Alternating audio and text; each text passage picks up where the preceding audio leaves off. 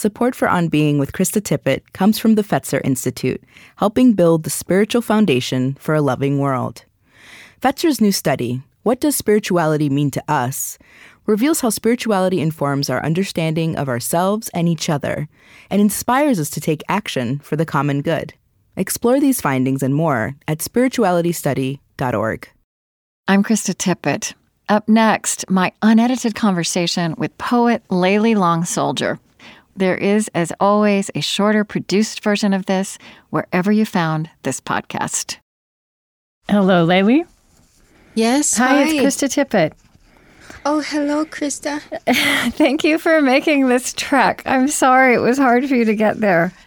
No, I'm sorry to you. I learned a lesson. We left at 10:45 from Santa Fe, and I thought that was enough time, but oh my God. No. It was like car accident, construction, and... Yeah, well, I was out there a couple of years ago for the first time. So beautiful. But I did see how there's kind of one road between Santa Fe and out. One road in. Yeah. Yeah. Well, I'm so happy to have you. Do you have like a glass of water, or do you need to take some breaths and recover from your drive? I just got a big gulp. So. Okay, good. Good. Excellent. Do you have any questions of me before we start? No, maybe just what the... just as an overview. Yeah. So we're going to talk about things that you think about and talk about all the time. So there won't be anything surprising. I want to talk a little bit about just, you as a person, a writer, a poet, and your passions for language and identity, and then get into Whereas, the book, and also the story about what it's responding to. And I'm going to ask you to read a little. By the way, did you get the message to bring the book, or do you have the? I did, yeah. Okay, great. Yeah. So if you feel, it's a little tricky reading poetry on radio. Long poems are hard. Having said that, I really do want to ask you to read 38 at the end, and I just want to hear you read it. And it might be something that people would just be able to read online. But I was going to say, if you felt, as we're talking, if there's a poem that you would want to bring in, just feel free to do that. But otherwise, I will ask. I've got a couple of poems that I know I'd like you to read at the end, at latest. Okay. Does that make sense? Yeah. Okay. All right. I just poured my tea too. Okay. So, Chris, are you okay for levels? Great. We are all ready to go. I don't even have to ask her what she had for lunch. No. Okay. Great. That's usually what we do to just get levels. Okay. Well, I'm so happy to have you at the other end of the microphone. Something I couldn't see anywhere in what I read of you is where you grew up. Oh, I grew up mostly in the Southwest. Mm-hmm. Well, I should say I grew up in the Southwest. So my mom is from northern Idaho, and my dad is from Pine Ridge, South Dakota. Oh, okay. But when I was small, excuse me. It's okay. When I was really young, my mom went back to college. And she went to Arizona State University. Mm-hmm. And then she got a job with the Navajo tribe. Okay. So we moved to the Four Corners area. And so, yeah, that's where I grew up, and that's where I still am now. Okay. And how would you describe the religious or spiritual background of your childhood? How expansively understood? However you would look at that now. Well, excuse me. When I was growing up, my mom was a Baha'i, so that formed a lot of my primary spiritual foundation as a child. And then as I got older, I think maybe in my interest in Lakota, my own culture. Right. Was she Lakota also, your mother? No, she is non-native. Oh, okay. So, and then I think as I got older and got more interested in Lakota culture, I think that's been also a big part of what I value. Mm-hmm. And I feel like it's something that I'm still learning about. I'm certainly no expert, but it is a part of who I am today now. So what year were you born in? I always hear you referred to as young, but I don't know what that means. I know. Everybody says that I'm not. Okay, let's test this. When were you born? Do I have to say? Well, no, you don't. Okay. I was just going to... Here's something I wanted to ask, though. A couple of years ago, I interviewed Sitting Bull's great-grandson, Ernie LaPointe. Mm-hmm. And it was as I was preparing for that interview that I first learned that it wasn't until 1978 that the American Indian Religious Freedom Act gave the Lakota and other tribes the right to perform their sacred rituals and ceremonies, that these things had been decreed barbarous and demoralizing in 1883 in law. And so that was interesting to talk to him and others about, who essentially grew up with their ceremonies and sacred rituals being illegal and kind of passed on furtively. But it occurs to me that you more or less grew up in the aftermath of that shift, although probably when it was still in transition. I'm just curious about that, if that's something you were aware of. Oh yeah, it's definitely something I've been aware of. I think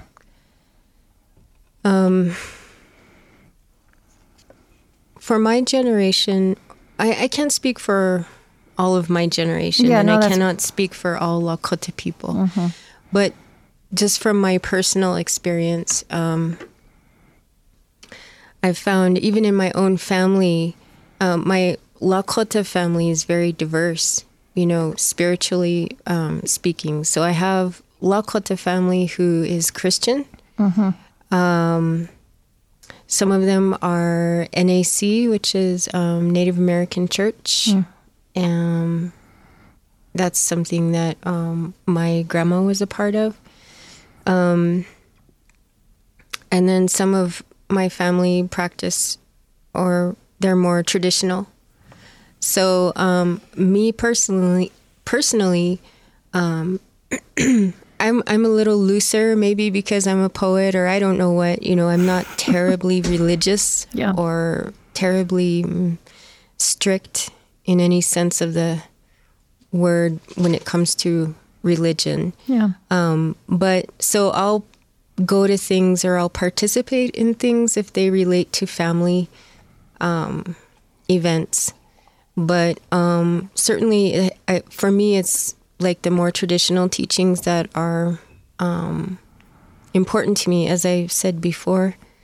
But even learning about those things, it's something that has come slowly, because it's, you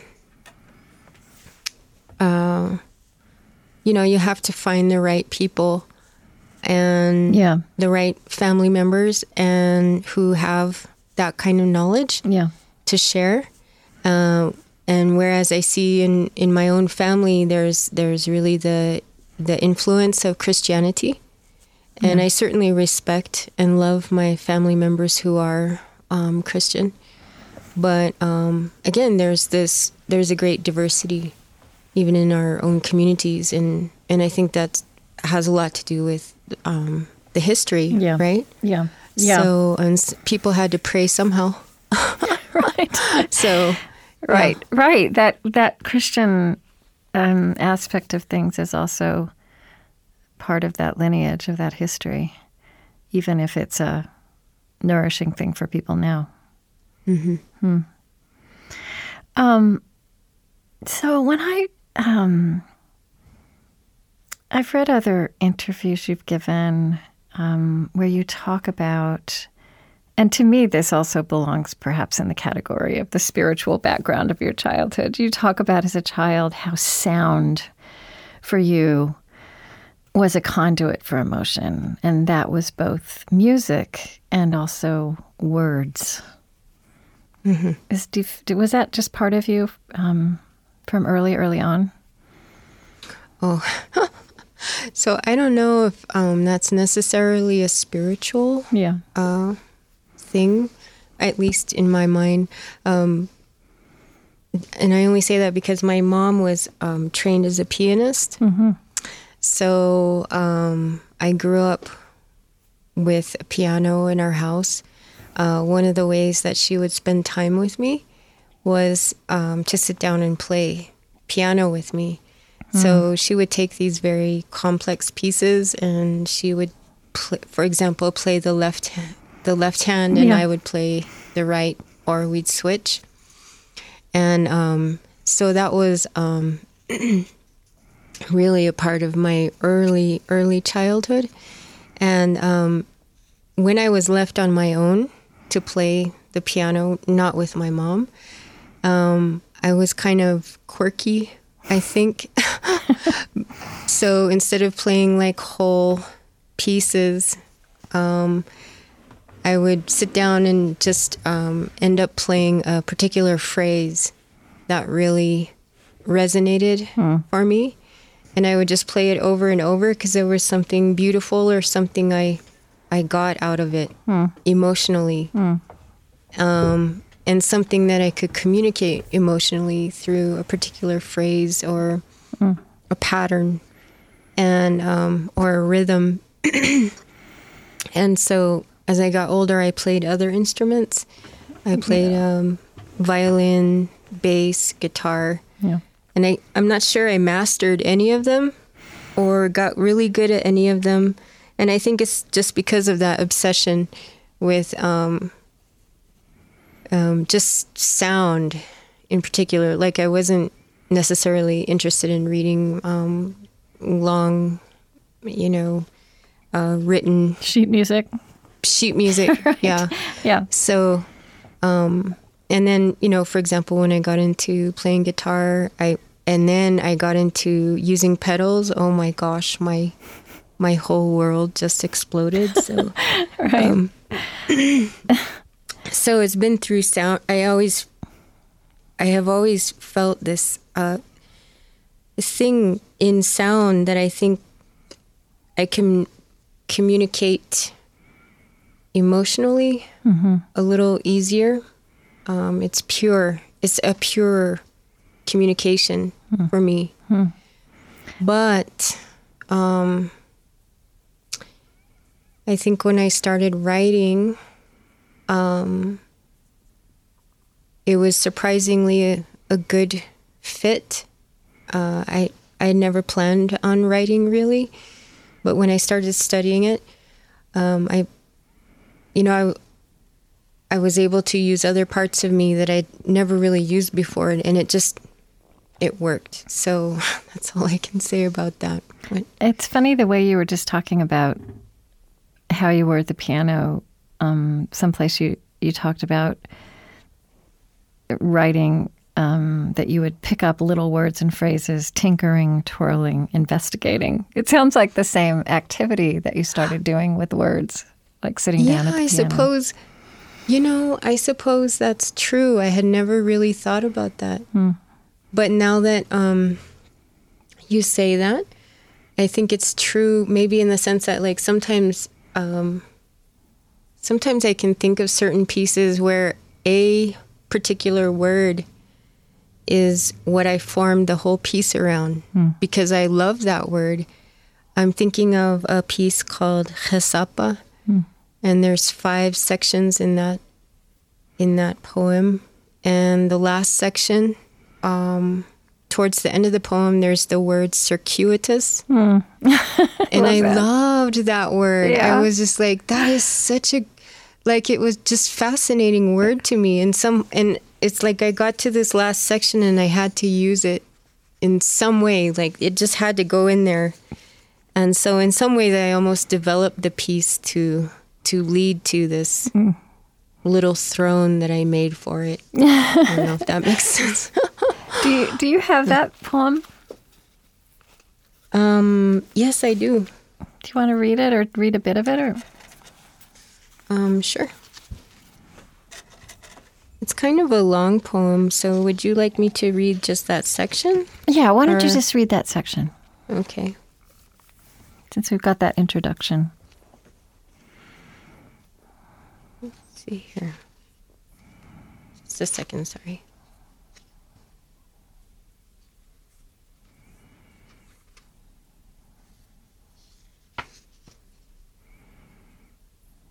Okay, so this is section 5 from Chesapa.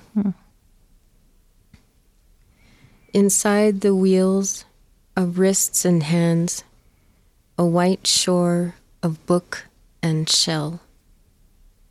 I kneel in the hairline light of kitchen and home, where I remember the curt shuttle of eyes down, eyes up, where I asked, "Are you looking at how I've become too?" This one combs and places a clip just above her temple, sweeping back the curtain of why and how come. I kiss her head. I say, maybe you already know. Born in us, two of everything, as in each born to our own crown, the highest part of the natural head, and each born to our own crown, a single power, our distinction. But I'm dragging myself, the other me, every strand up to the surface. I remember very little. So I plunge my ear into the hollow of a black horn. Listen to it speak. Not one word sounds as before. Circuitous, this I know. Oh, I love that. Wait, tell me again what the title of the poem is.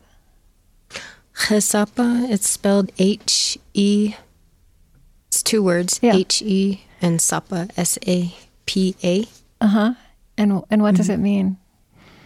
That is the word in Lakota for Black Hills. Wow, I'm glad I asked you to read that.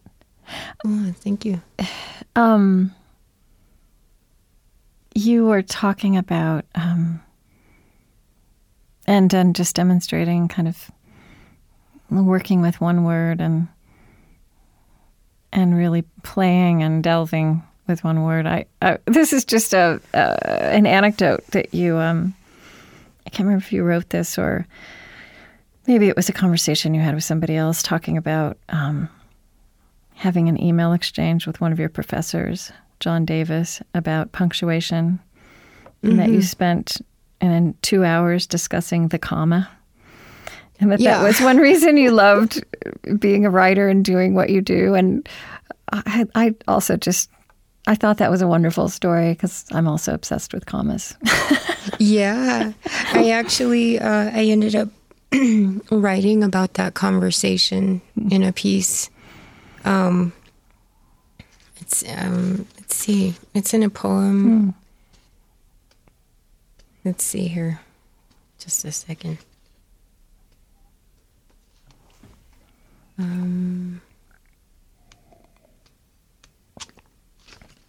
I should know where it's at. This book is so new. Don't worry. Here we go. Okay.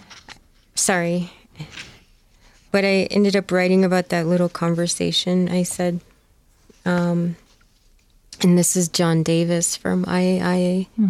I wrote, then a friend remarks, when we speak, comma, question marks, dashes, lines, little black dots, don't flash or jiggle in the air before us, comma.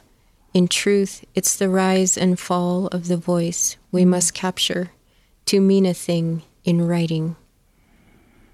Leaning his head toward a page with some vulnerable line, he adds, and isn't it interesting how a comma can tip a phrase into sentimentality?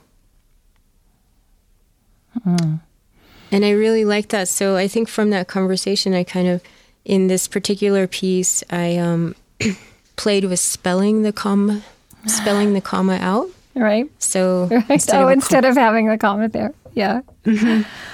Uh-huh.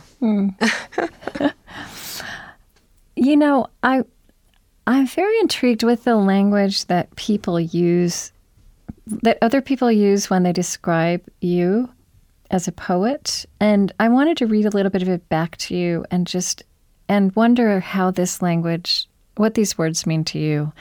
So these are both sections from the Whiting Award citation. Layli Long Soldier is the poet architect, that's poet-architect, in the arena of witness and longing. I wonder, witness and longing, are those words specifically, I mean, that's how somebody else has described you, but are those words meaningful for you? Do you know what they're getting at, and how, what does that mean to you?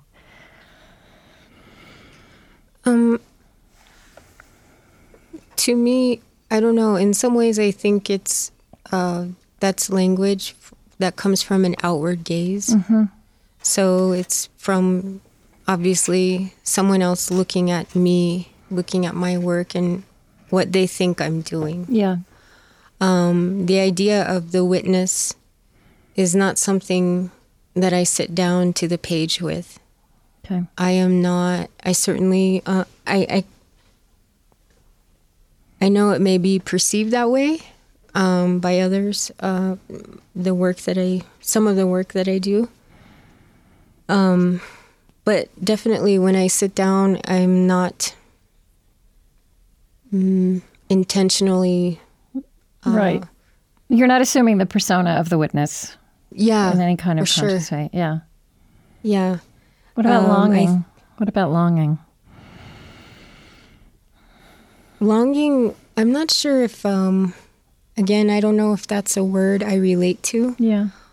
Because longing for me conjures up feelings maybe of nostalgia, both of which are things that I try very hard to avoid. But maybe there is a sense of longing in there that I haven't myself recognized. Talk a little bit about what you avoid in the notion of nostalgia.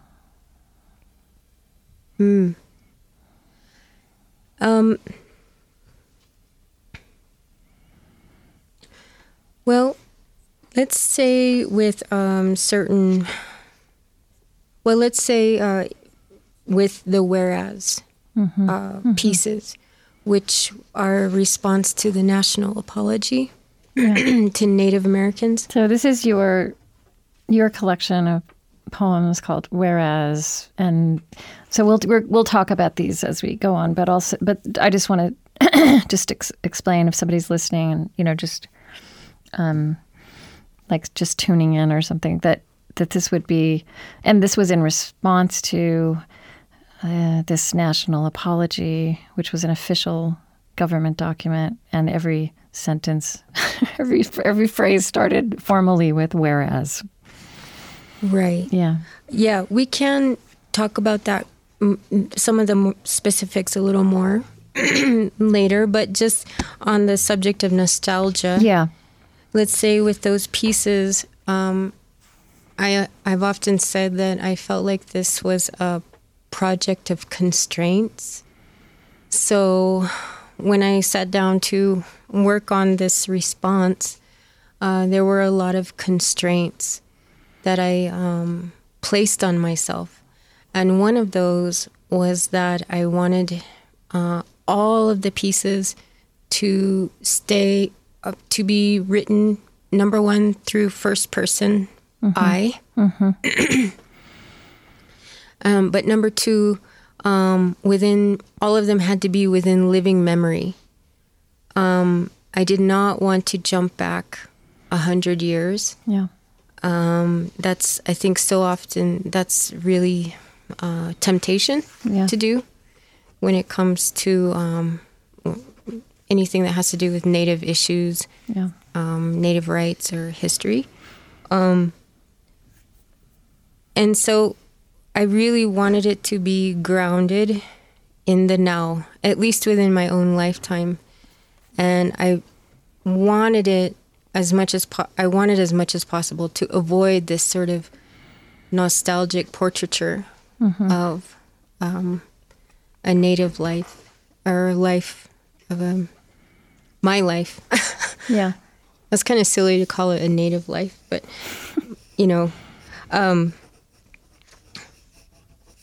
I think also I remember in grad school,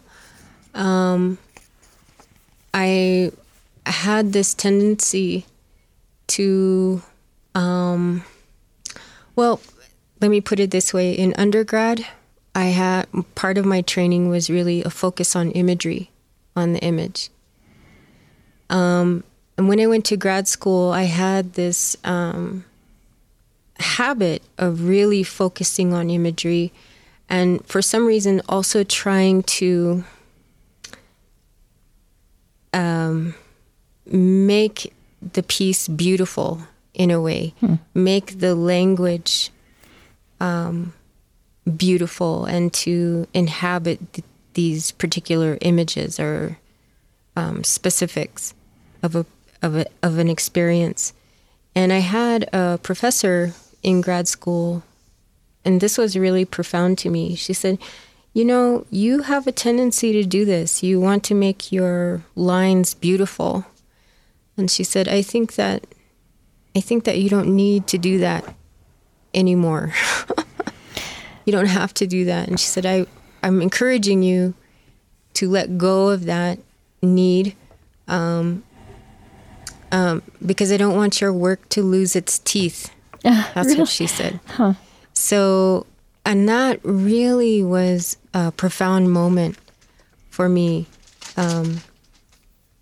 So I think that's also, as far as craft, maybe a way that I have grounded myself in avoiding a sense of nostalgia, which I associate with the overly beautiful as well, in some ways. I don't.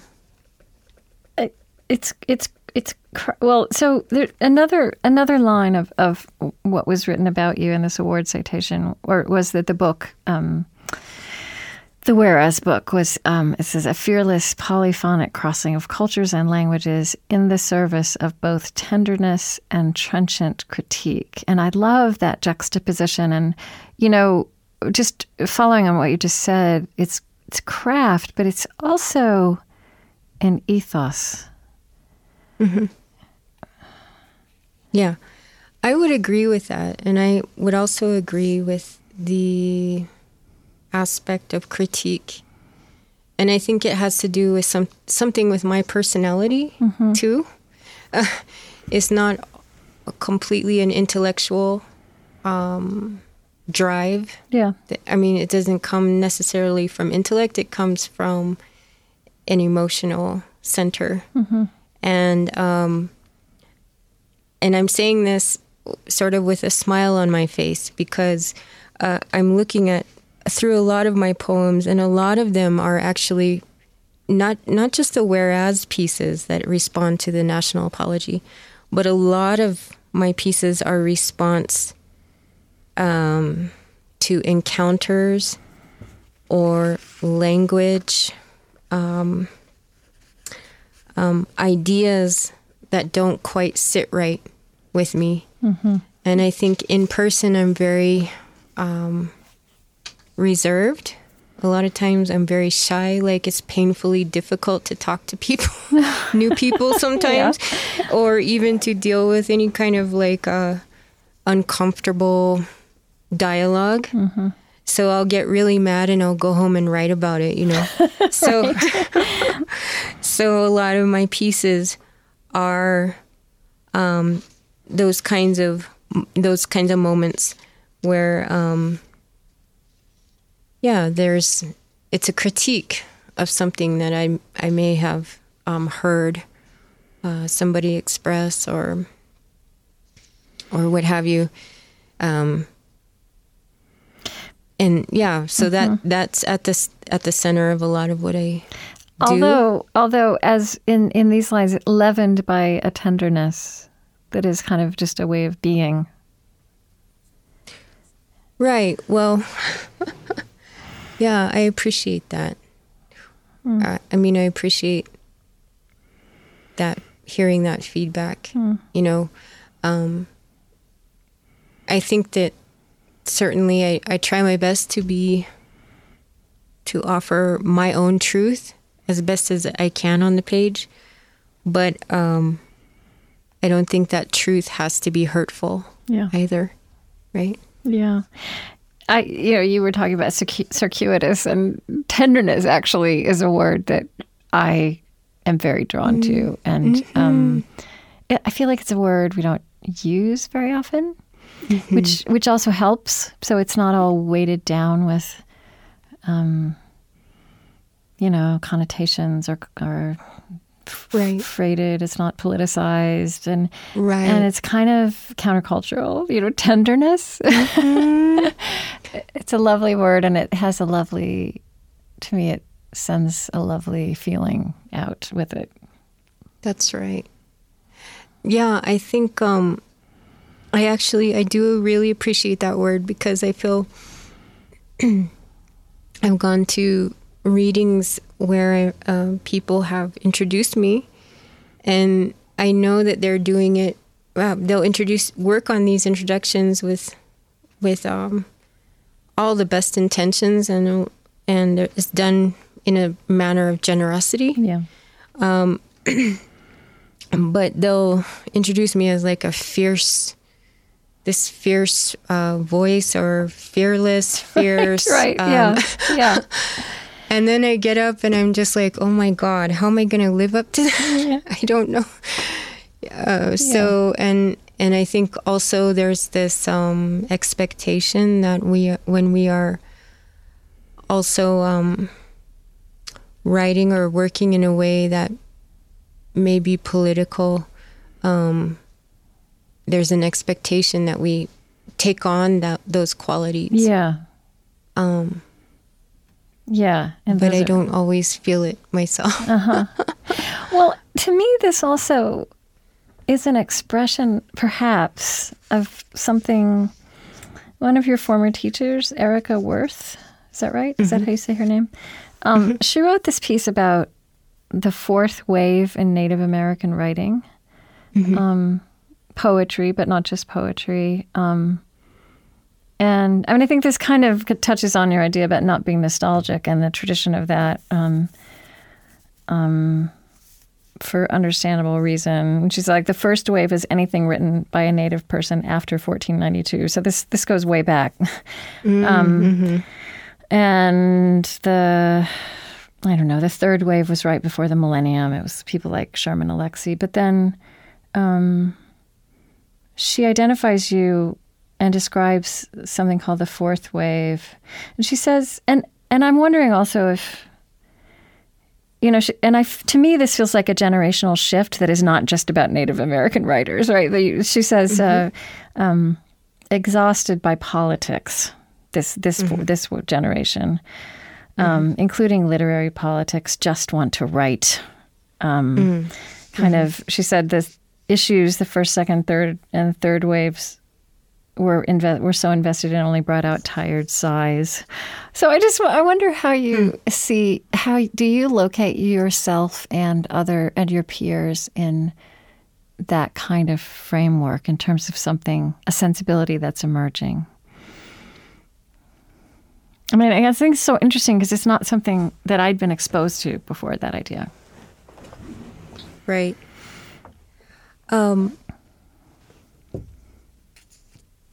This is a hard question for me, only because if I answer it, I don't want to be dismissive of Erica's essay. I'm not asking you to do that either.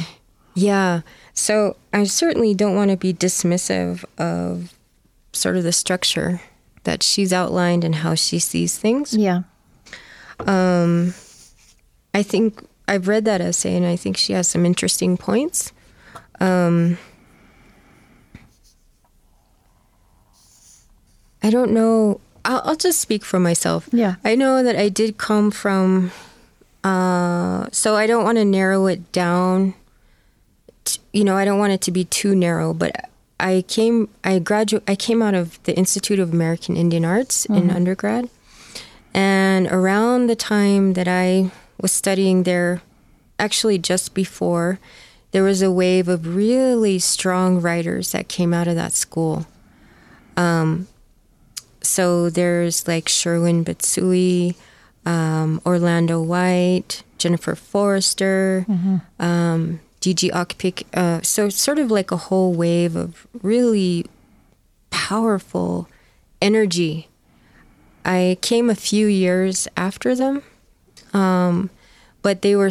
I consider they've become my peers and people that I talk to about aspects of poetry. I felt like there was a common energy amongst those writers. And no, I think maybe Erica has a point. They didn't feel, I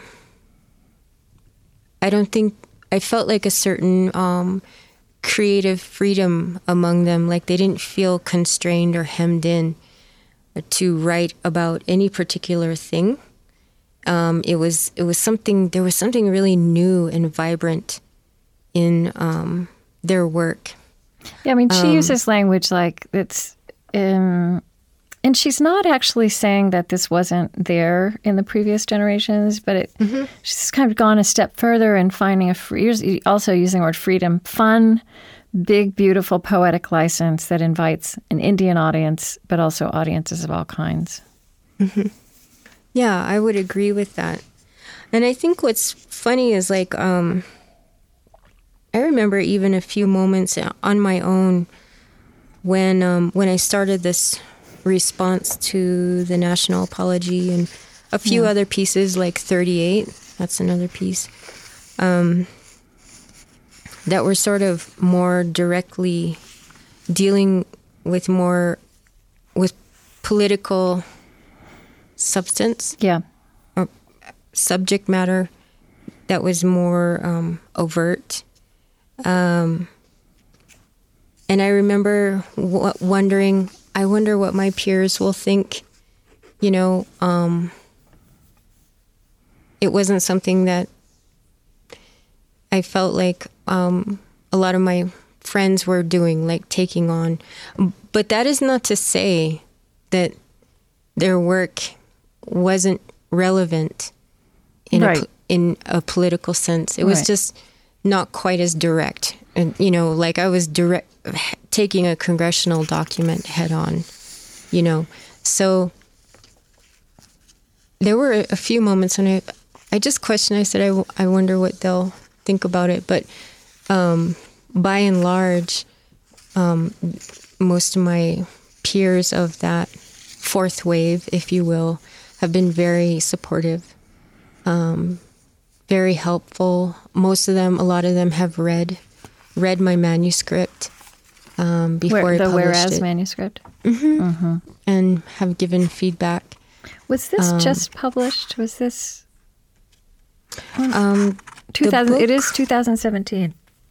Yeah, the book is actually not out until March 7th. Oh, okay. So it'll be a couple weeks, I think. I'm so glad that I'm talking to you now. Well, so let's talk about that. And one thing that helped me think about how you come at this is this idea of that dual citizenship, right?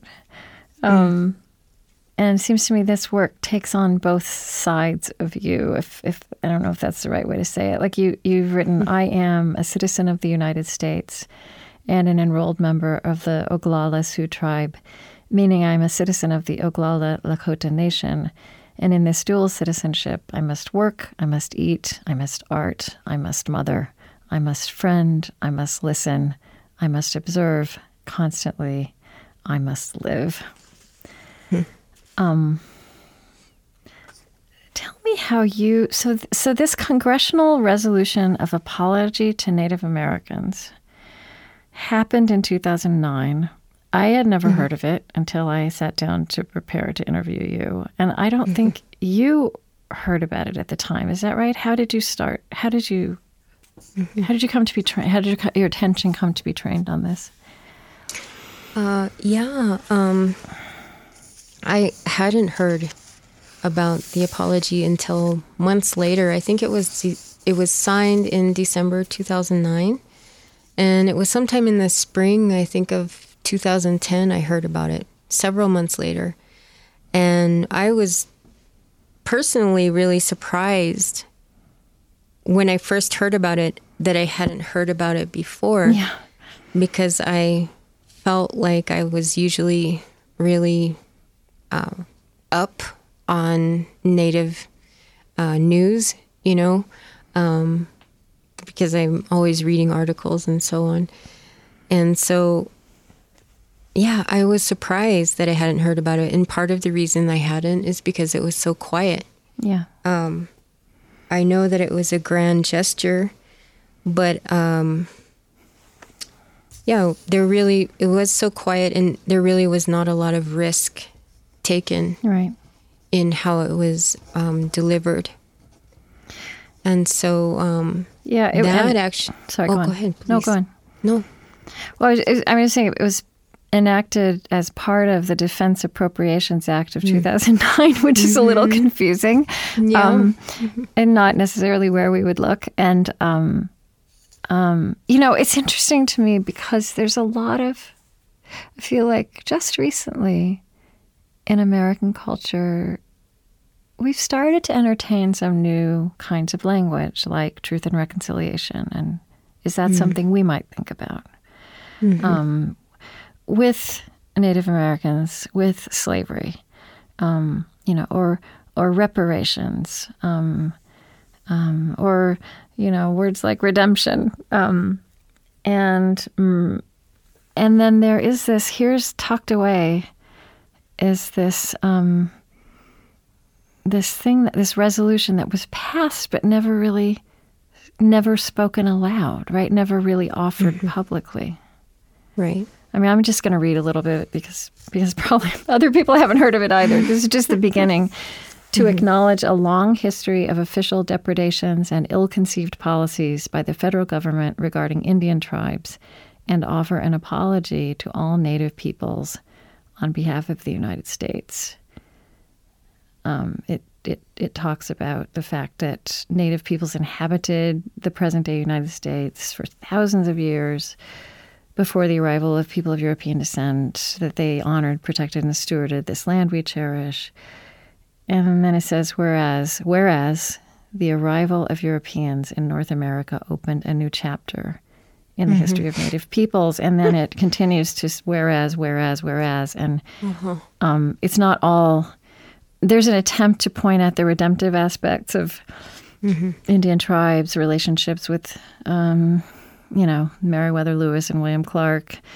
But then it goes into whereas, the federal government violating treaties, moving citizens away from their traditional homelands, people suffering and perishing, armed confrontations and massacres, the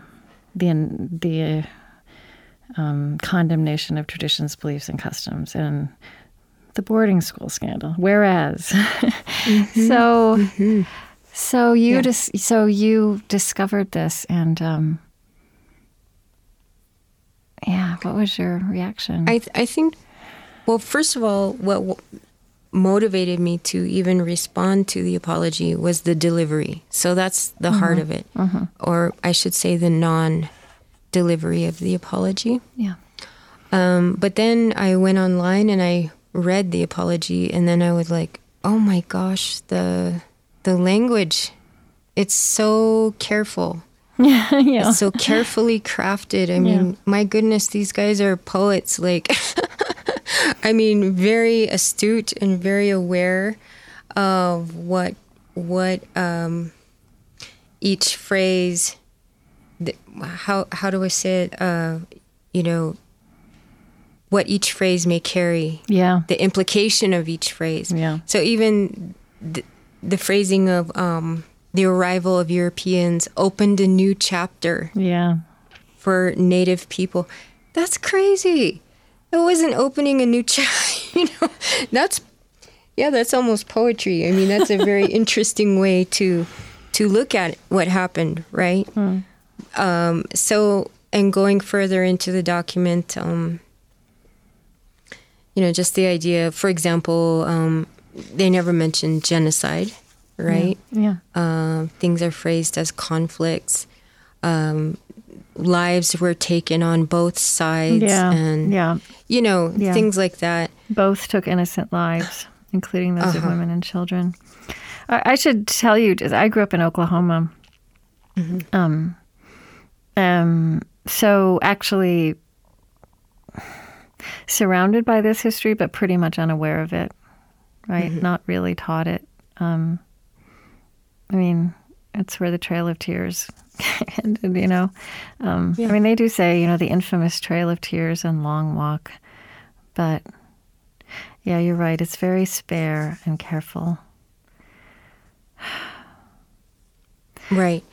I think I was watching, I mentioned this to a group of students recently at the University of Washington. But I'll mention it here as well. I was watching this really nice video, a little talk by Faith Spotted Eagle. I don't know if you know who that is. She's Dakota, and she was the only Native woman to receive a vote from the Electoral College in this last 2016 election. Yeah. She's an amazing, beautiful woman, wonderful speaker, too. And so anyway, I was watching this video, this little talk she was giving, and she was talking about the idea of discussing history, discussing some of these traumas that have happened. Yeah. And she was saying, for Native people, talking about these things, it's important to a process of healing. And for me, I think it's not just healing. I would add to that a sense of justice, being heard. And then on the other hand, she said for non-Native people, hearing and listening to these narratives, these histories, and engaging in a conversation that is not about guilt and it's not about shame. It is about, in her words, I think she said, freedom from denial. It allows a liberation. And she said, once we can start that process, on one hand, people start healing. They start to feel a sense of justice, being heard. Yeah. On the other hand, people, this other side, they are sort of stripping away these veils of denial. Yeah. Then we can begin to actually come together and meet on common ground, right? Yeah. So I think that's really maybe what was important to me in this work, and I didn't want to jump back 100 or 150, 200 years. I didn't want to jump back to Wounded Knee or Sand Creek. I wanted to say this is what it's like here and now, in my own lifetime. This is not history. This is not old history. It's a present. It's present in my life, in my child's life, my daughter's life, right? Someone recently asked me, it was a little bit embarrassing. They pointed out how many pieces include my daughter in them. And I was like, oh my gosh, that's so true. But I was a little embarrassed just because I didn't want to seem obsessed. But I think that was important to me as well. It's not just not the past. It's the present and the future, right? It's the world we're creating. Right. Exactly. So, yeah. Yeah, I mean, here, and so, I feel like we're talking about something very specific, but we're speaking at a moment of time of incredible fracture. And there's a lot of apologizing that hasn't happened, and we're actually building up a lot of things that are going to have to be apologized for.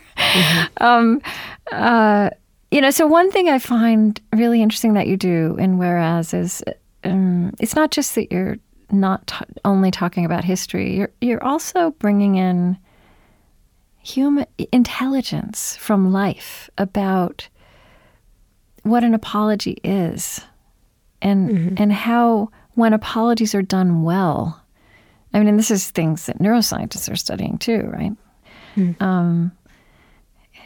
Just what you just said, I mean, they can now watch someone give a real apology and have it received and have it start changing things in their brain.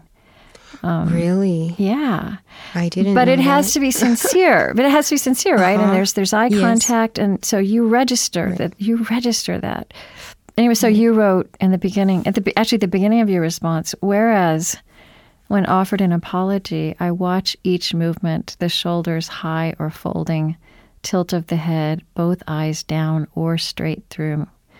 I don't know. I hope I list. Right. I list for cracks in knuckles. I listen for cracks in knuckles or in the word choice. What is it that I want to feel? And mind you, I feel from the senses.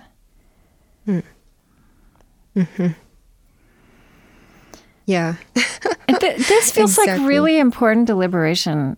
Like this is something we need to learn to do together, right? As people, as a people, in that part of your citizenship.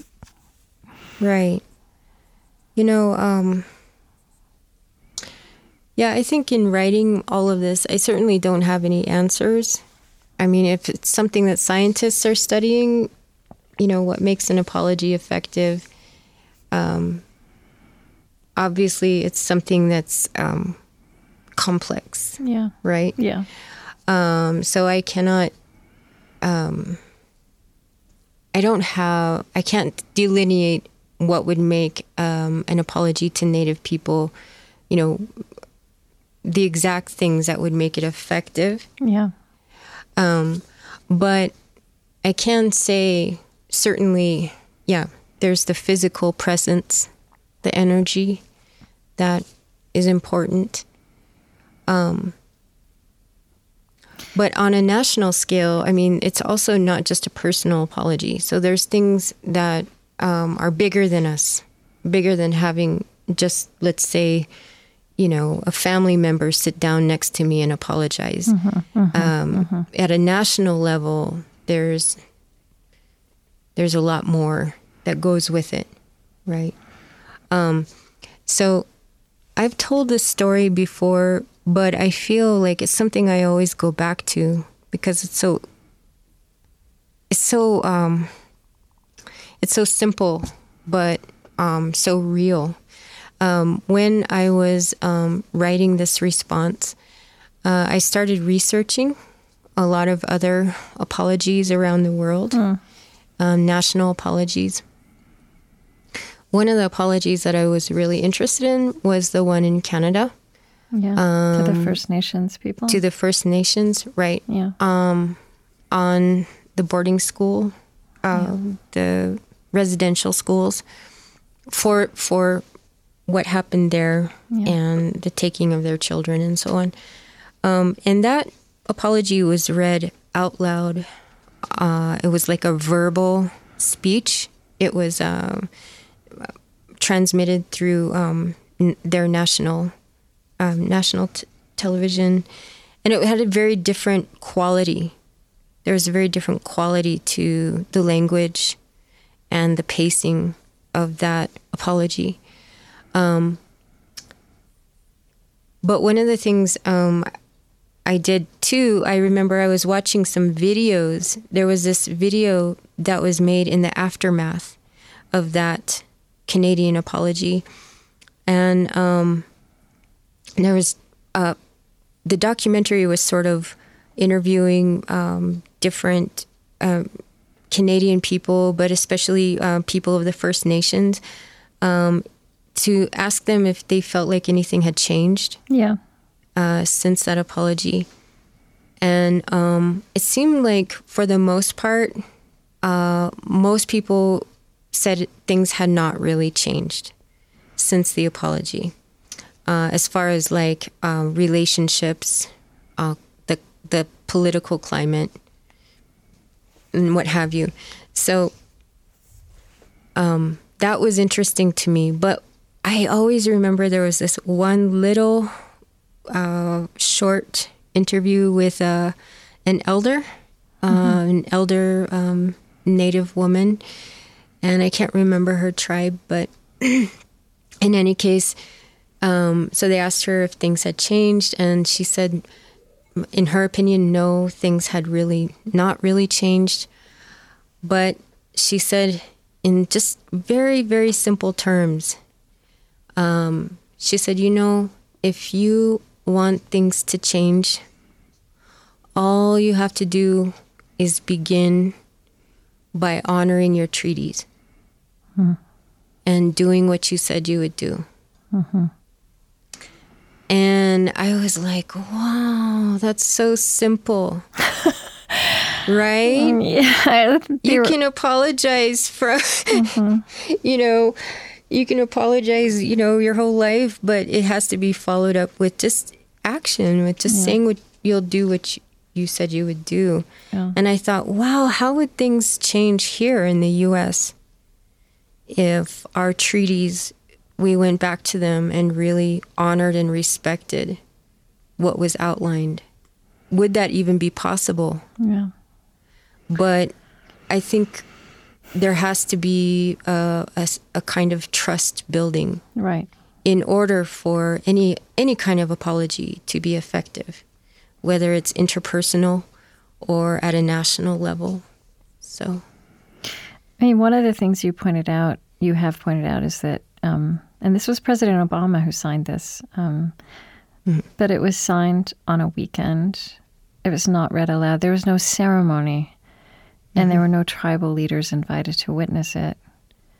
Right. And that ceremony is an important way in tribal culture to make something meaningful or to signify that something has meaning. I think it's important in tribal culture, but I think we have ceremonies all the time at the White House. Yeah. It's a human. It's a human thing. Yeah, too, right. Right. Yeah. I mean, seems like there's all kinds of ceremonies going on over there at the White House. Like, yeah. And so, I think it's a human thing, an American thing. It's all over the world. But it would have been nice maybe if, I think for such a historic moment, if there would have been some kind of reception at least, or something. Yeah. I mean, and of course, while you were writing this, Standing Rock is in the public eye, in the public imagination, this kind of ongoing drama. One thing you've said about that is how intrigued you were about the community taking the tribal community taking a position that of remaining prayerful, of having that be ceremony, no weapons. And in some ways, I think struggling with people who were coming to be in solidarity, but that being the position that the Standing Rock elders took. Right. And what should I say about that? Well, I'm just curious about how you are watching that, have watched that, and how does it flow into this other exchange you've been having by way of just thought and poetry, with the larger picture of this history and this struggle still to reconcile this history. It's kind of funny. Yesterday, I just had an interview with someone else talking about process in my writing, and we were talking about this idea of prayer. And so it's something that I want to be really careful in talking about, because I certainly don't want to come across like some new agey type person or some guru or something. But I think that I have thought a lot about, both at a community level and on a personal level, this idea of prayer being central to an ability to enact, even to take, how would I say it? I almost want to say a prayerful inaction. I don't know. No, those are not the right words. But what I think what I've been thinking about a lot is at Standing Rock, my friends, I have a few friends there, and their families are there and so on. And how firm that community has been on keeping prayer as central to everything that they do, right? And I think that that's something very beautiful and unique that Standing Rock has offered to the world of resistance. And that's not to say that other movements have not had prayer at the center of what they do either.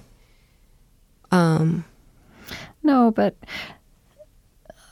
you're right. It's.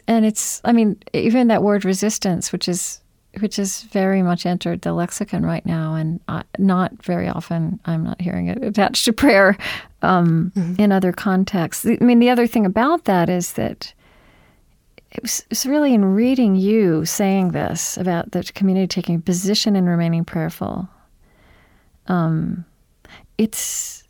I realized it was true and that it had come through in what I knew, but it's not prioritized in like coverage, right? It's not the headline.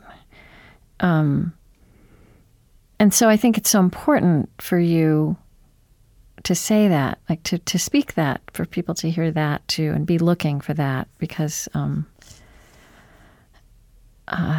Standing Rock is going to be with us. Right. And I think that, every movement and every community, they have their own culture, their own values that sort of propel the action that they take, right, to create change. Yeah. But I think that is really something unique to Lakota culture.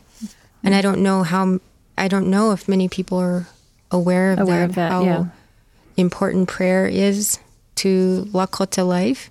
But I always get a kick out of it. I had a nephew who was complaining to one of my cousins, my sister, and he was saying, oh, it's hard to be Lakota. All we do is pray, pray, pray all the time.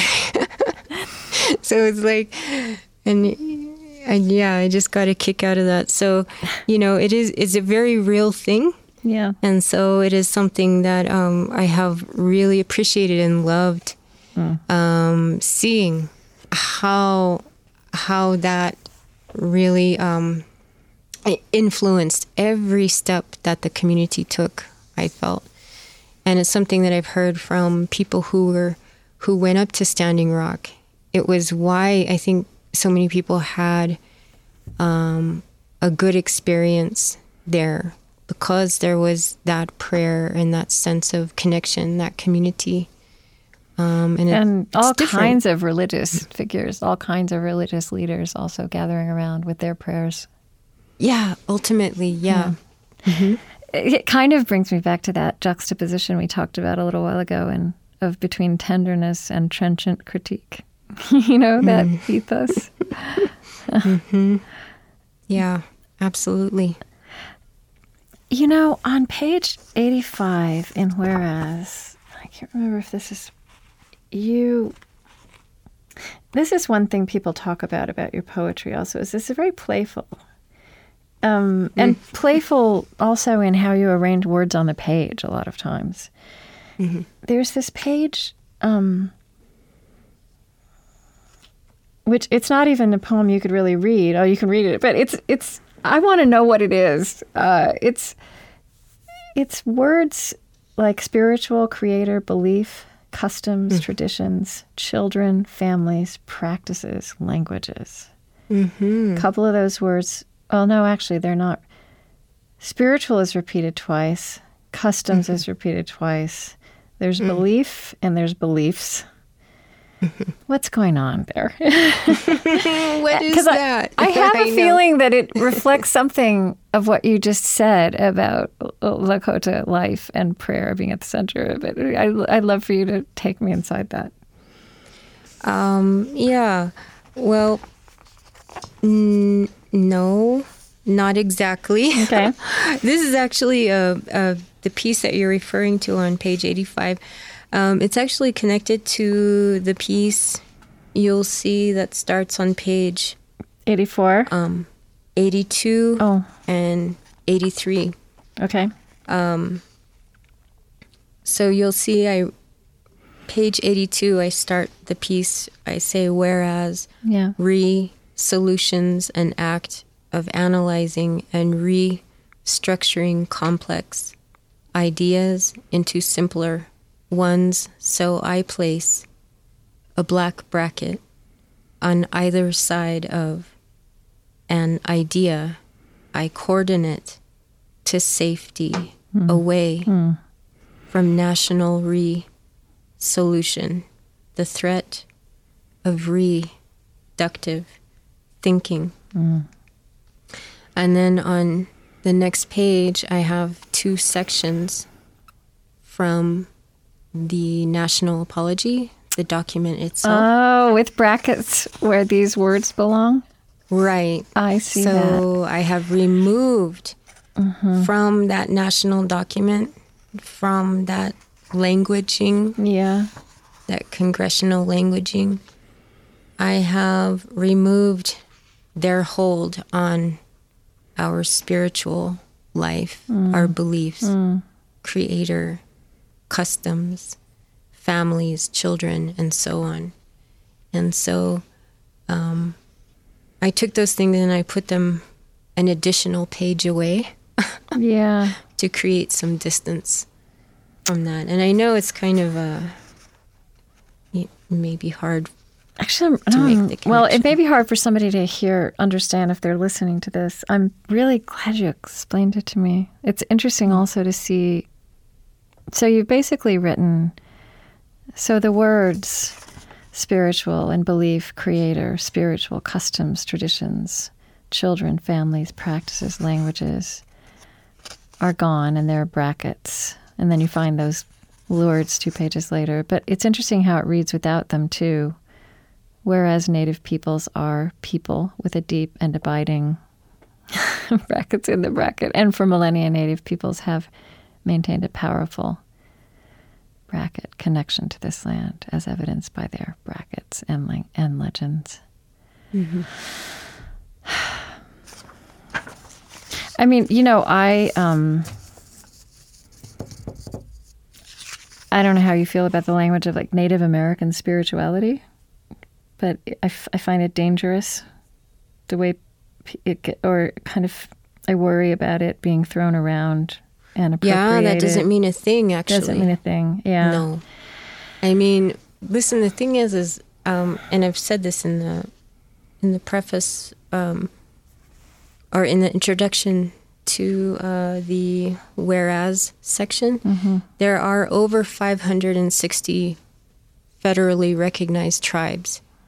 And that's just federally recognized. There are many more that are not recognized, many of them right now are seeking recognition.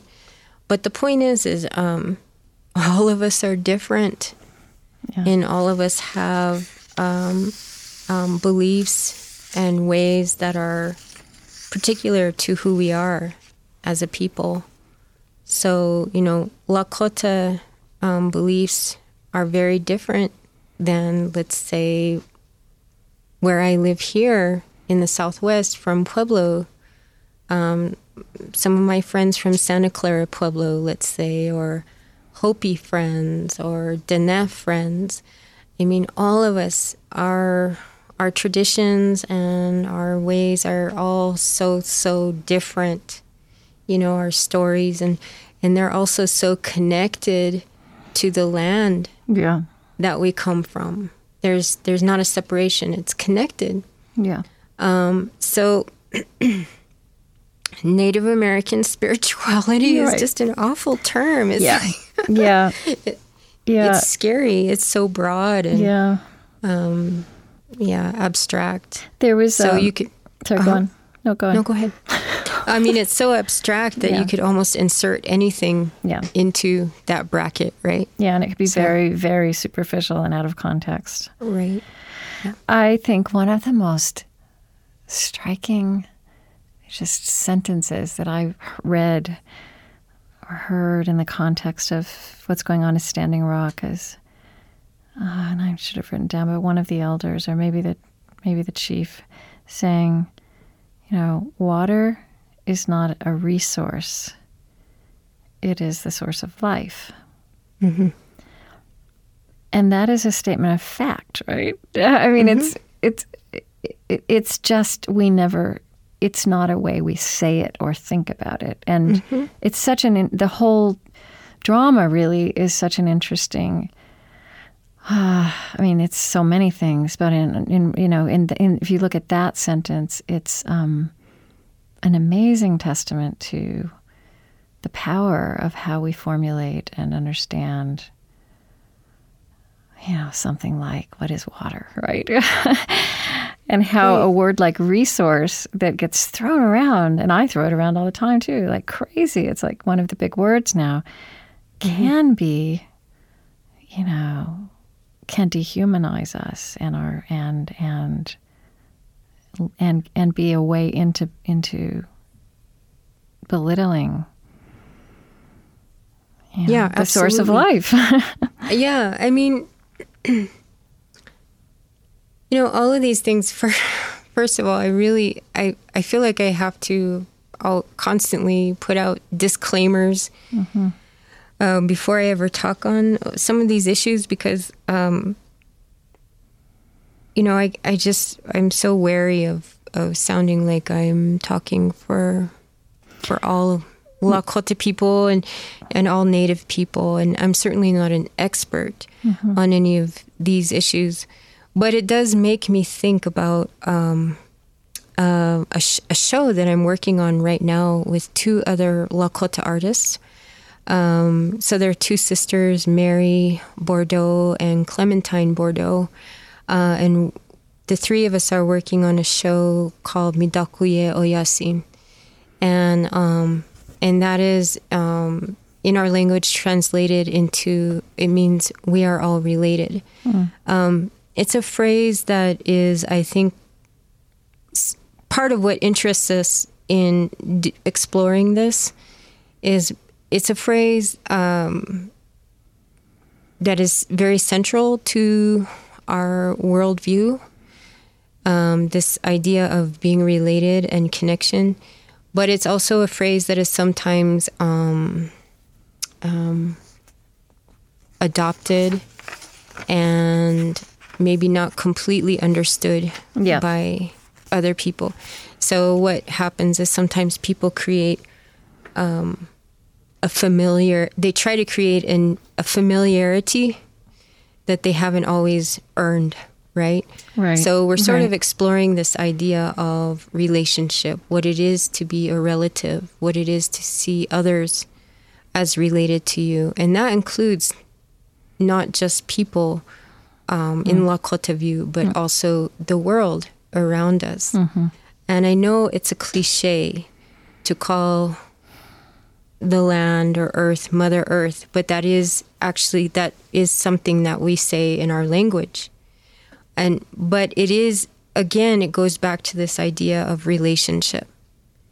And seeing it in that way. I mean, even just for example, one of my friends posted something really funny on Facebook this morning, I think, and she was reminding people in their what was it? I think Red Willow. This is a season for getting red willow, and she was saying, now everybody be careful and don't, take more than you need, and leave the plant. Allow the plant to stay alive for the next year, right? Yeah. So it is always like, even just things like that, like little Facebook posts or what have you. I mean, it's still alive, this awareness. Right. The sensibility. A sensibility of connection. You don't just go and you don't see the red willow as a resource. Right. There you are. Right. Something you just take from. Right. It is something you take from, but you do it respectfully, right? Mm-hmm.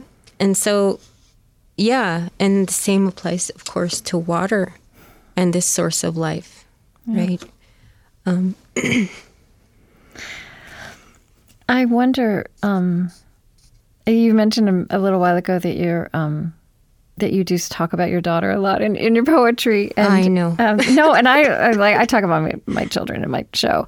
I wondered if you would read, and maybe this will put you at ease about, because you're not speaking you're just speaking for yourself, right? But a single voice of integrity and searching is a window in, right, to a world. In a way that often asking somebody to represent a group, in fact, is not.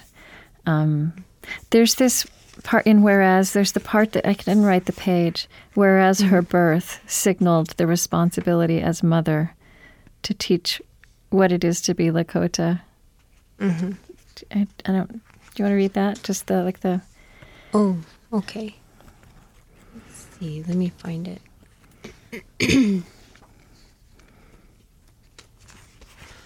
Did you just want me to read the first stanza? Or?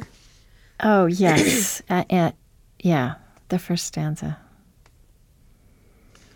Okay. Or maybe I'll read the first two. They seem kind of connected. Yeah. Okay. Yeah. Whereas her birth signaled the responsibility as a mother to teach what it is to be Lakota. Therein the question, what did I know about being Lakota? Signaled panic, blood rush, my embarrassment. What did I know of our language but pieces? Would I teach her to be pieces? Until a friend comforted, don't worry, you and your daughter will learn together. Today, she stood, sunlight on her shoulders, lean and straight, to share a song in Dene, her father's language. To sing, she motions simultaneously with her hands. I watch her be in multiple musics. At a ceremony to honor the Diné Nation's first poet laureate, a speaker explains that each people has been given their own language to reach with. I understand reaching as active emotion. He offers a prayer and introduction in heritage language. I listen as I reach my eyes into my hands onto my lap as the quiet page I hold my daughter in. I rock her back, forward, to the rise of other conversations. Thank you. Mm-hmm. I've totally lost track of time. I want to see, how are we doing? We're okay. So I'm completely immersed. I don't usually lose track of time. So I know this is intense. So I'm just a few more minutes, if that's okay. Mm-hmm. And something that intrigued me. You know, the question I'm always kind of pursuing, and the way each individual life is its own way into this question is, you know, what does it mean to be human? And I also know that every one of our sense of that is all constantly evolving across life. But there are some things you've said about writing that I just find so intriguing. I feel like the way you've written about them is how writing forms you as a human being. Like you wrote somewhere, it's an endeavor I grew into and now provides a solid, deep joy. Perhaps this joy from writing is seated comfortably in my core because of the life lesson it's provided. Writing has shown me what happens with patience. And someplace else you wrote, the surprises I've experienced in my writing practice have dislodged me from curiosity into love. I wonder if you could say a little bit about those qualities and as a way into the question of what you're learning about what it means to be human through the life you lead. Well, I think I think the writing practice, going back to what we talked about earlier, it was something that I had not expected to be a good fit. I had never thought, I want to be a writer one day. But I went to the Institute of American Indian Arts, and they didn't have a music program. That's what I wanted to study. Oh, right. But I really wanted to go to school there. So I felt like the next best thing was to study writing. And it was not easy. A lot of, I would say the first 3.5 years, I wrote some really, really, really bad poems, like really dry. It took me a long time. But I think it was that patience. That is something I've learned through writing, a sense of patience, and the reward that comes from that. Even I'm just now thinking about the piece 38. I think you mentioned it. Yes. Earlier. But that piece, for example, took me, I want to say maybe 1.5 to 2 years to write. But it was important to me. Yeah. It was an important piece. It's it's an epic piece. I mean, I don't know how many words it is, but it's epic. It's like 6 pages long. Yeah. Yeah. Yeah. It's a long piece. I want to ask you to read it in a minute. Would you just briefly say what's happening in that piece? In 38? Yeah. Mm-hmm. Just briefly, in 38, it's written to and for the Dakota 38 who were 38 Dakota men who were hung under the orders of President Abraham Lincoln as a result of the Sioux uprising, which came at a time when Dakota people, their territory, their land was reduced. It was getting smaller and smaller, and finally down to something like a 10-mile tract.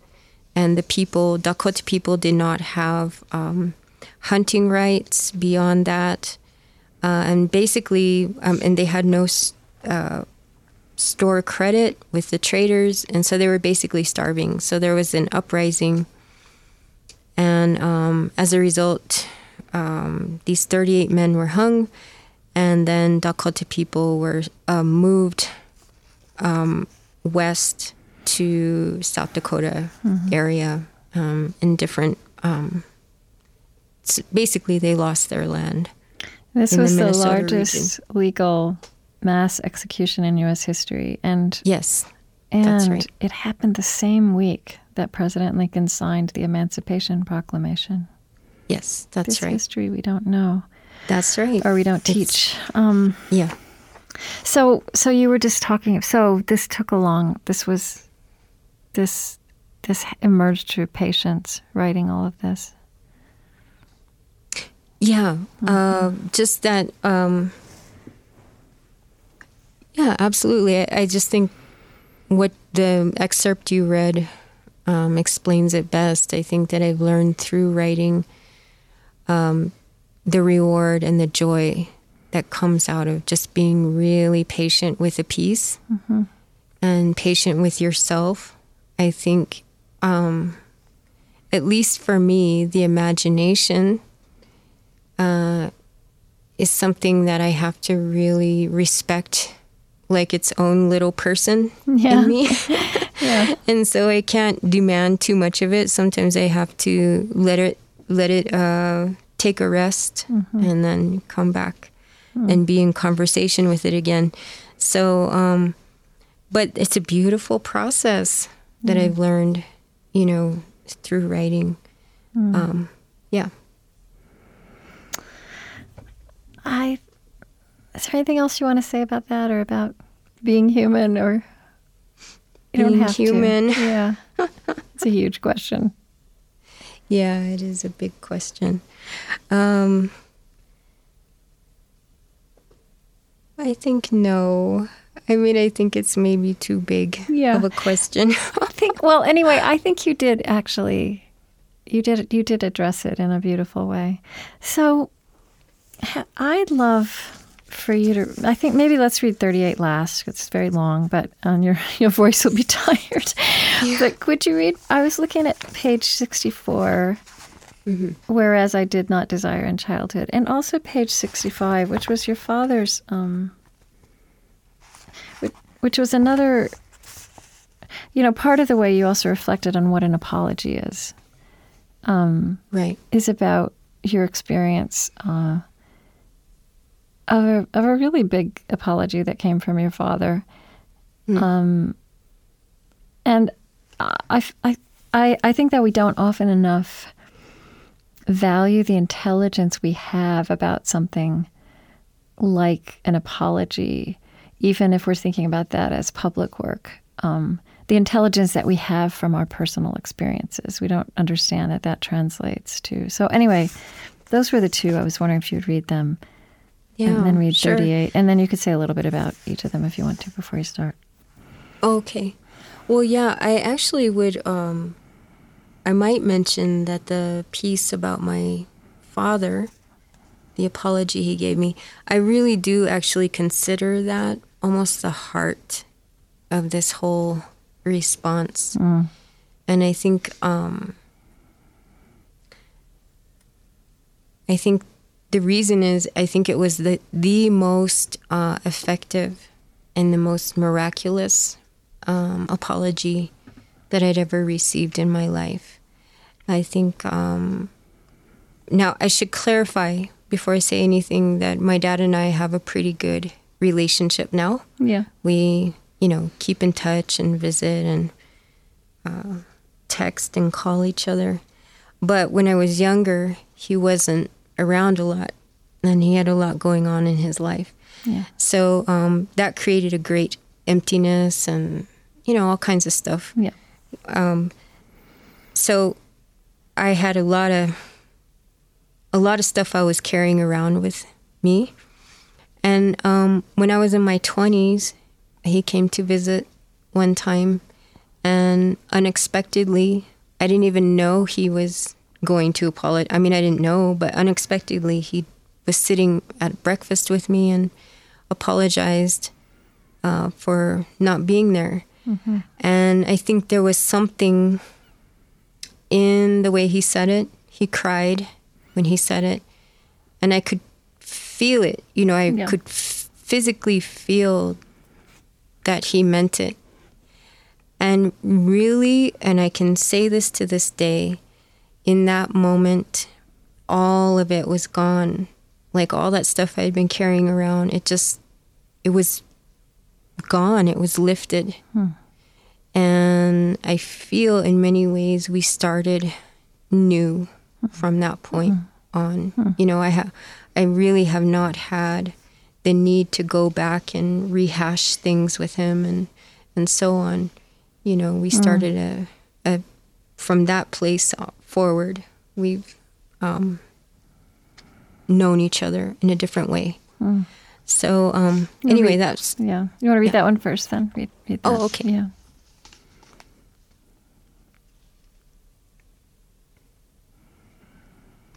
Whereas I heard a noise I thought was a sneeze. At the breakfast table, pushing eggs around my plate, I wondered if he liked my cooking, thought about what to talk about. He pinched his fingers to the bridge of his nose, squeezed his eyes. He wiped. I often say he was a terrible drinker when I was a child. I'm not afraid to say it because he's different now. Sober, attentive, showered, eating. But in my childhood, when things were different, I rolled onto my side, my hands together as if to pray, locked between my knees. When things were different, I lay there for long hours, my face to the wall, blank. My eyes left me, my soldiers, my 2 scouts to the unseen. And because language is the immaterial, I never could speak about the missing. So perhaps I cried for the invisible, what I could not see doubly. What is it to wish for the absence of nothing? There at the breakfast table, as an adult, wondering what to talk about, if he liked my cooking, pushing the invisible to the plate's edge, I looked up to see he hadn't sneezed. He was crying. I'd never heard him cry, didn't recognize the symptoms. I turned to him when I heard him say, "I'm sorry, I wasn't there, sorry for many things." Like that, curative voicing, an opened bundle, or medicine, or birthday wishing, my hand to his shoulder.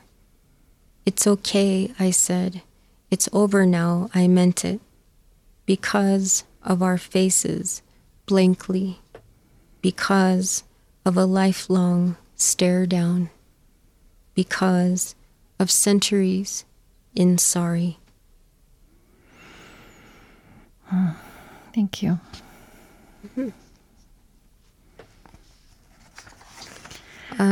Shall I read 60, the other one? 64? Have I worn you out? You can throw in the towel and say this is too much. No, I'm Okay. fine. Okay. I might take a sip here of my do. big gulp. Yeah.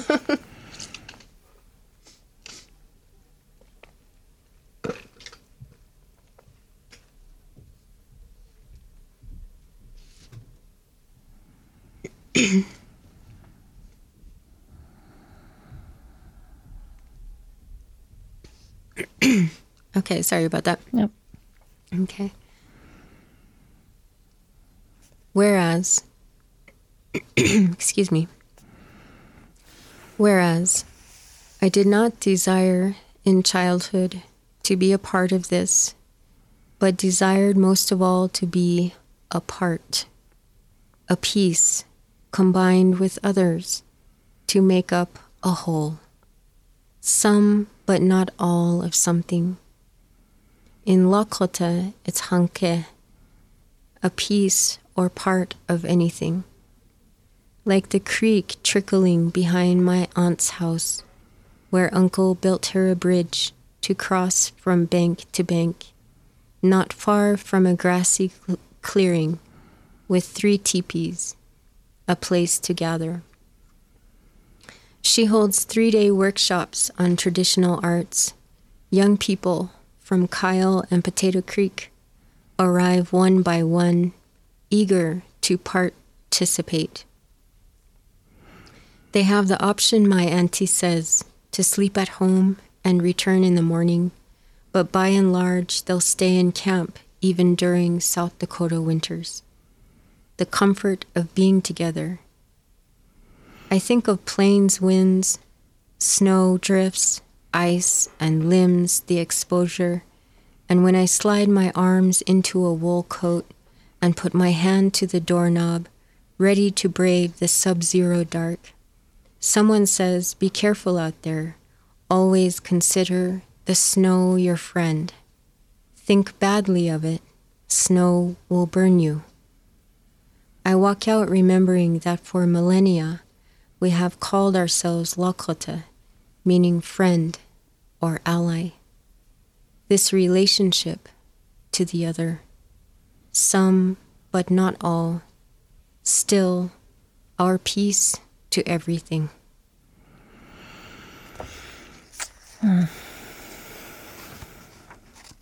So I think too, I hadn't realized it, but I think this piece is sort of connected to what we were talking about earlier, this idea of relationship. Yeah. Right? Yeah. And like even not seeing water as a resource, but it is a source of life, right? And even this is true. One time I was told, don't think you have to see the snow as your friend, right? Yeah. You can't think badly of it. Right. So it's always like walking in this world, understanding your relationship to others. Yeah.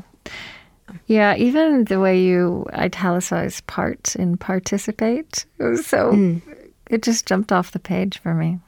Yeah.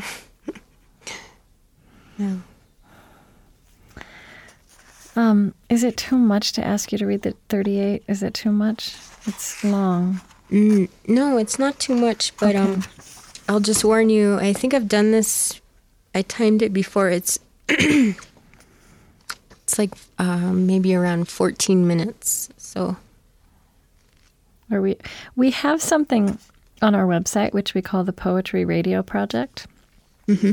And so this wouldn't be on the air because it's too long, but the poetry, I mean, I've interviewed, many poets, Mary Oliver and David White and Naomi Shihab Nye are some of the most recent ones. And but then also in the course of all my conversations across the years, a lot of people have poetry with them, right? Or they bring poetry, or there's a poem that they have memorized because it's like their companion through life. And so on this Poetry Radio Project, we collect all of that. And I think this would be a wonderful one to add to that. So that's how it would be. And we'd get permission from your publisher and all of that. Okay. Yeah. Okay. This is just between you and me, but This is such a funny piece to read out loud.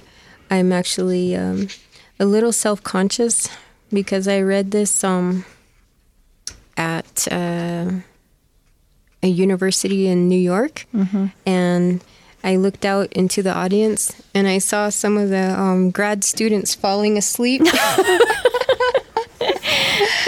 So our listeners are awake, I promise.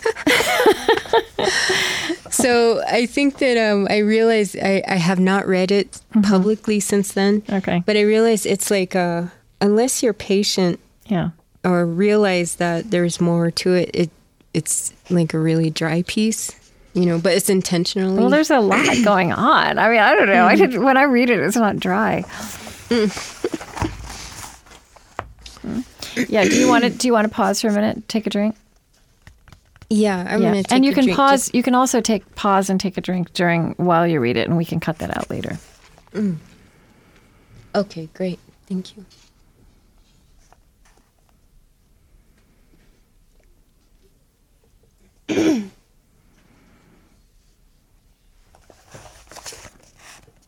I'm actually going to walk away for a couple of minutes, but you can start whenever you want, and I'll be back.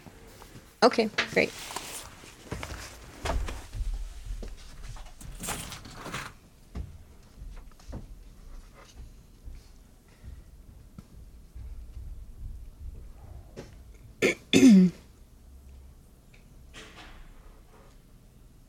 $38. Here, the sentence will be respected. I will compose each sentence with care by minding what the rules of writing dictate.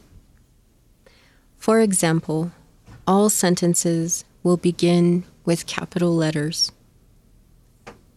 Likewise, the history of the sentence will be honored by ending each one with appropriate punctuation, such as a period or question mark, thus bringing the idea to momentary completion. You may like to know I do not consider this a, quote, creative piece. I do not regard this as a poem of great imagination or a work of fiction. Also, historical events will not be dramatized for a, quote, interesting read. Therefore, I feel most responsible to the orderly sentence, conveyor of thought. That said, I will begin. You may or may not have heard about the Dakota 38. If this is the first time you've heard of it, you might wonder, what is the Dakota 38? The Dakota 38...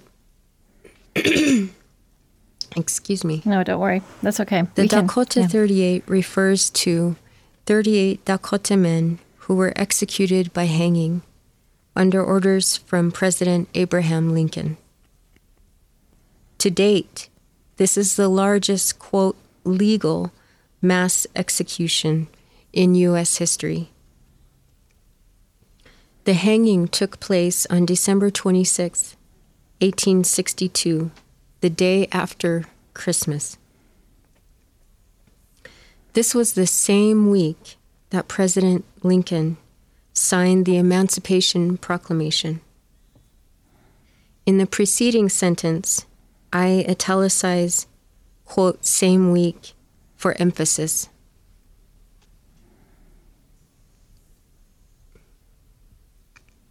There was a movie titled Lincoln about the presidency of Abraham Lincoln. The signing of the Emancipation Proclamation was included in the film Lincoln. The hanging of the Dakota 38 was not. In any case, you might be asking, why were 38 Dakota men hung? As a side note, the past tense of hang is hung, but when referring to the capital punishment of hanging, the correct past tense is hanged. So it's possible that you're asking, Why were 38 Dakota men hanged? They were hanged for the Sioux Uprising. I want to tell you about the Sioux Uprising, but I don't know where to begin. I may jump around and details will not unfold in chronological order. Keep in mind, I am not a historian, so I will recount facts as best as I can, given limited resources and understanding. Before Minnesota was a state, the Minnesota region, generally speaking, was the traditional homeland for Dakota, Anishinaabe, and Ho-Chunk people. During the 1800s, when the U.S. expanded territory, they, quote, purchased land from the Dakota people, as well as the other tribes. But another way to understand that sort of, quote, purchase is Dakota leaders ceded land to the U.S. government in exchange for money or goods, but most importantly, the safety of their people. Some say that Dakota people did not understand the terms they were entering, or they never would have agreed. Even others call the entire negotiation trickery. But to make whatever it was official and binding, the U.S. government drew up an initial treaty. This treaty was later replaced by another, more convenient treaty, and then another. I've had difficulty unraveling the terms of these treaties, given the legal speak and congressional language. As treaties were abrogated, broken, and new treaties were drafted, one after another, the new treaties often referenced old defunct treaties, and it is a muddy switchback trail to follow. Although I often feel lost on this trail, I know I am not alone.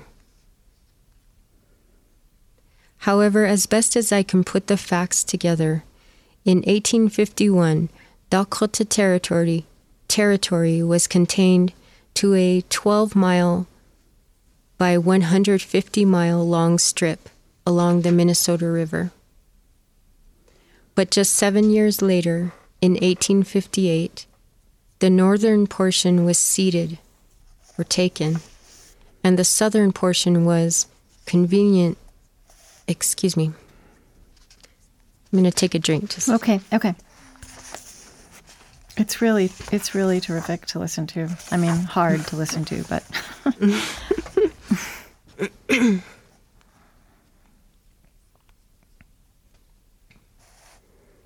And, we're here in Minnesota. We're based in Minnesota. Yes, that's right. So, yeah. Yes. Wonderful. Okay, let's see here. But just 7 years later, in 1858, the northern portion was ceded or taken, and the southern portion was conveniently allotted, which reduced Dakota land to a stark 10-mile tract. These amended and broken treaties are often referred to as the Minnesota Treaties. The word Minnesota comes from mni, which means water, and sota, which means turbid. Synonyms for turbid include muddy, unclear, cloudy, confused, and smoky. Everything is in the language we use.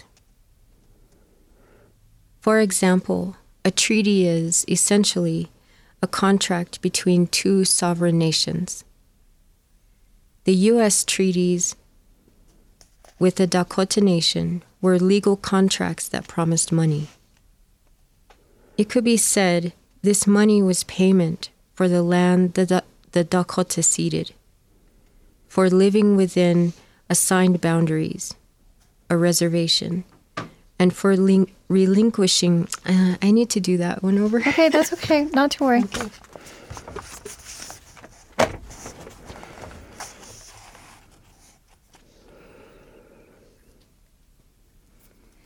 It could be said, this money was payment for the land the Dakota ceded, for living within assigned boundaries, a reservation, and for relinquishing rights to their vast hunting territory, which in turn made Dakota people dependent on other means to survive.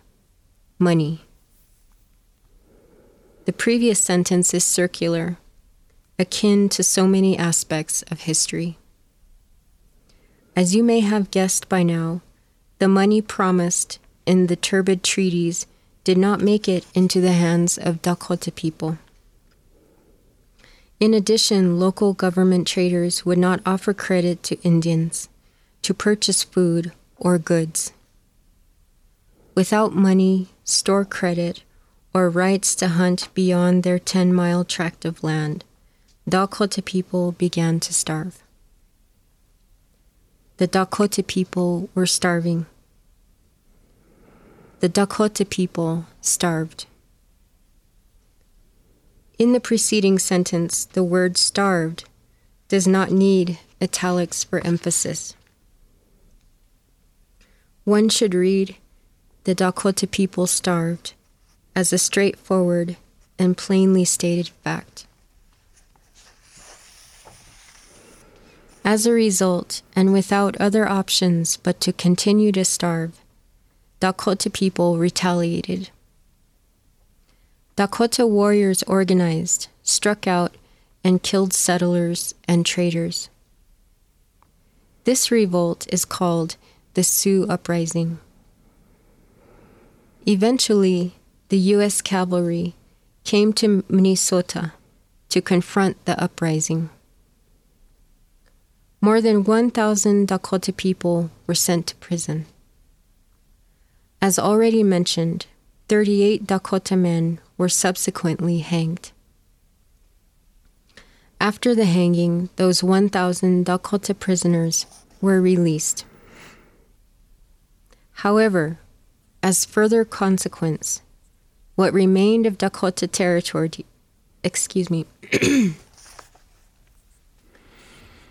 However, as further consequence, what remained of Dakota territory in Minnesota was dissolved, stolen. The Dakota people had no land to return to. This means they were exiled. Homeless, the Dakota people of Minnesota were relocated or forced onto reservations in South Dakota and Nebraska. Now, every year, a group called the Dakota 38 plus 2 riders conduct a memorial horse ride from Lower Brule, South Dakota to Mankato, Minnesota. The memorial riders travel 325 miles on horseback for 18 days, sometimes through sub-zero blizzards. They conclude their journey on December 26th, the day of the hanging. Memorials help focus our memory on particular people or events.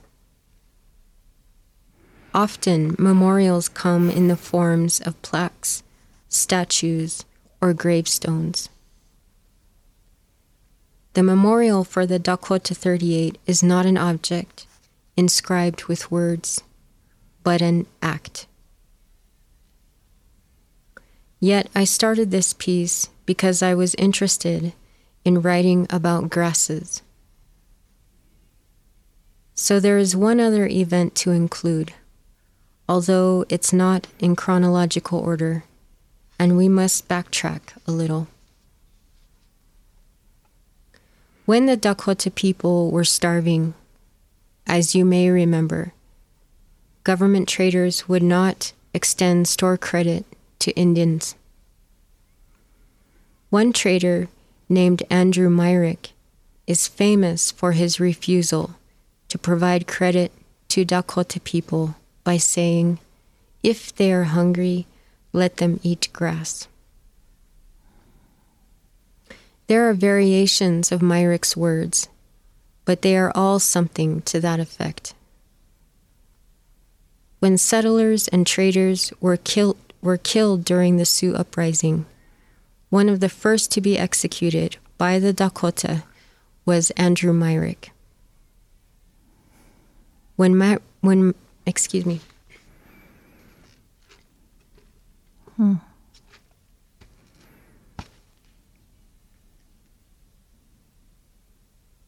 going to read the previous sentence again. Yeah.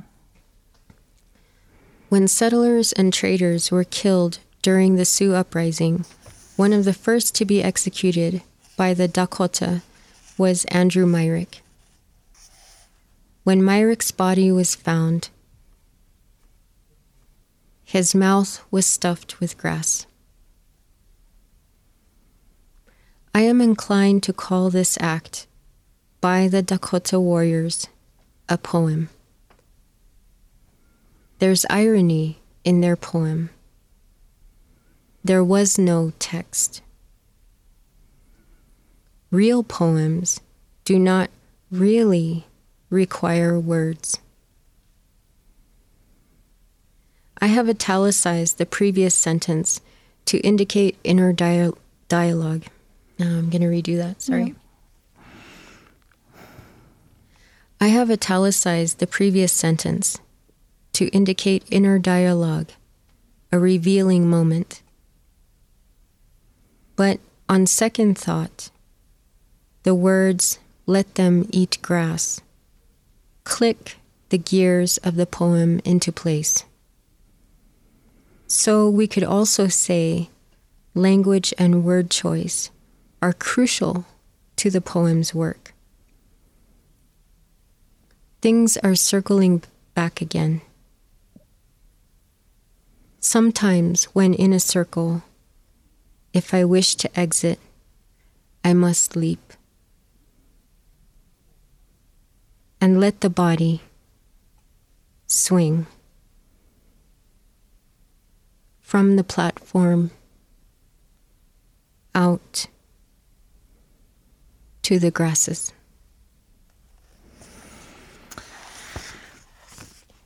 Well, Layli, thank you so much. Thank you for what you do and who you are, and I'm just so delighted to have this introduction to you and grateful for the time you took today.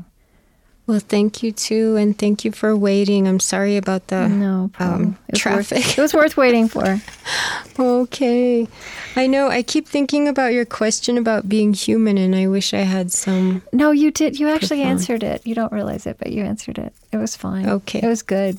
Yeah. Okay. It's more, it's a ridiculous question, but it's like, where do you start answering it is the best any of us can do. Yeah. And you did that. So yeah. It was great. Oh, that's good. Yeah. One little... Yeah, oh, go on. No, go on. No, I don't want to take too much more time. I know it's been a long time, but I was just thinking one little tiny thing, something I've been ranting about lately. Yeah. I was thinking a lot about tribal names. Yeah. Names of tribes. And a lot of the way it seems like a lot of the way that linguists and what are they called? Anthropologists will translate tribal names. A lot of times they'll say it means the people, right? It translates as the people. Right. And one thing I have really taken issue with is the use of that article, the, in front of people. And I'm like, why that's so westernized, such a Western view. It's like, they weren't saying they're the people in their language. There's no article before that, there's no article before their name. They're saying they're people, like you. They're humans. They're human. Yeah. We're just people, right? And so ultimately, I think maybe that's something I've been thinking about. It all boils down to, right? But lovely. I'm glad you added that.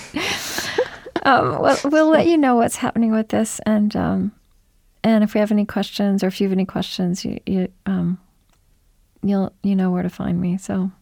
Thank you again so much. I hope your drive home is better than your drive there. Oh, thank you. Me too. Bye-bye. Albuquerque is getting crazy. But thank you so much. Yeah, thank you. Bye. Okay. All right. Bye.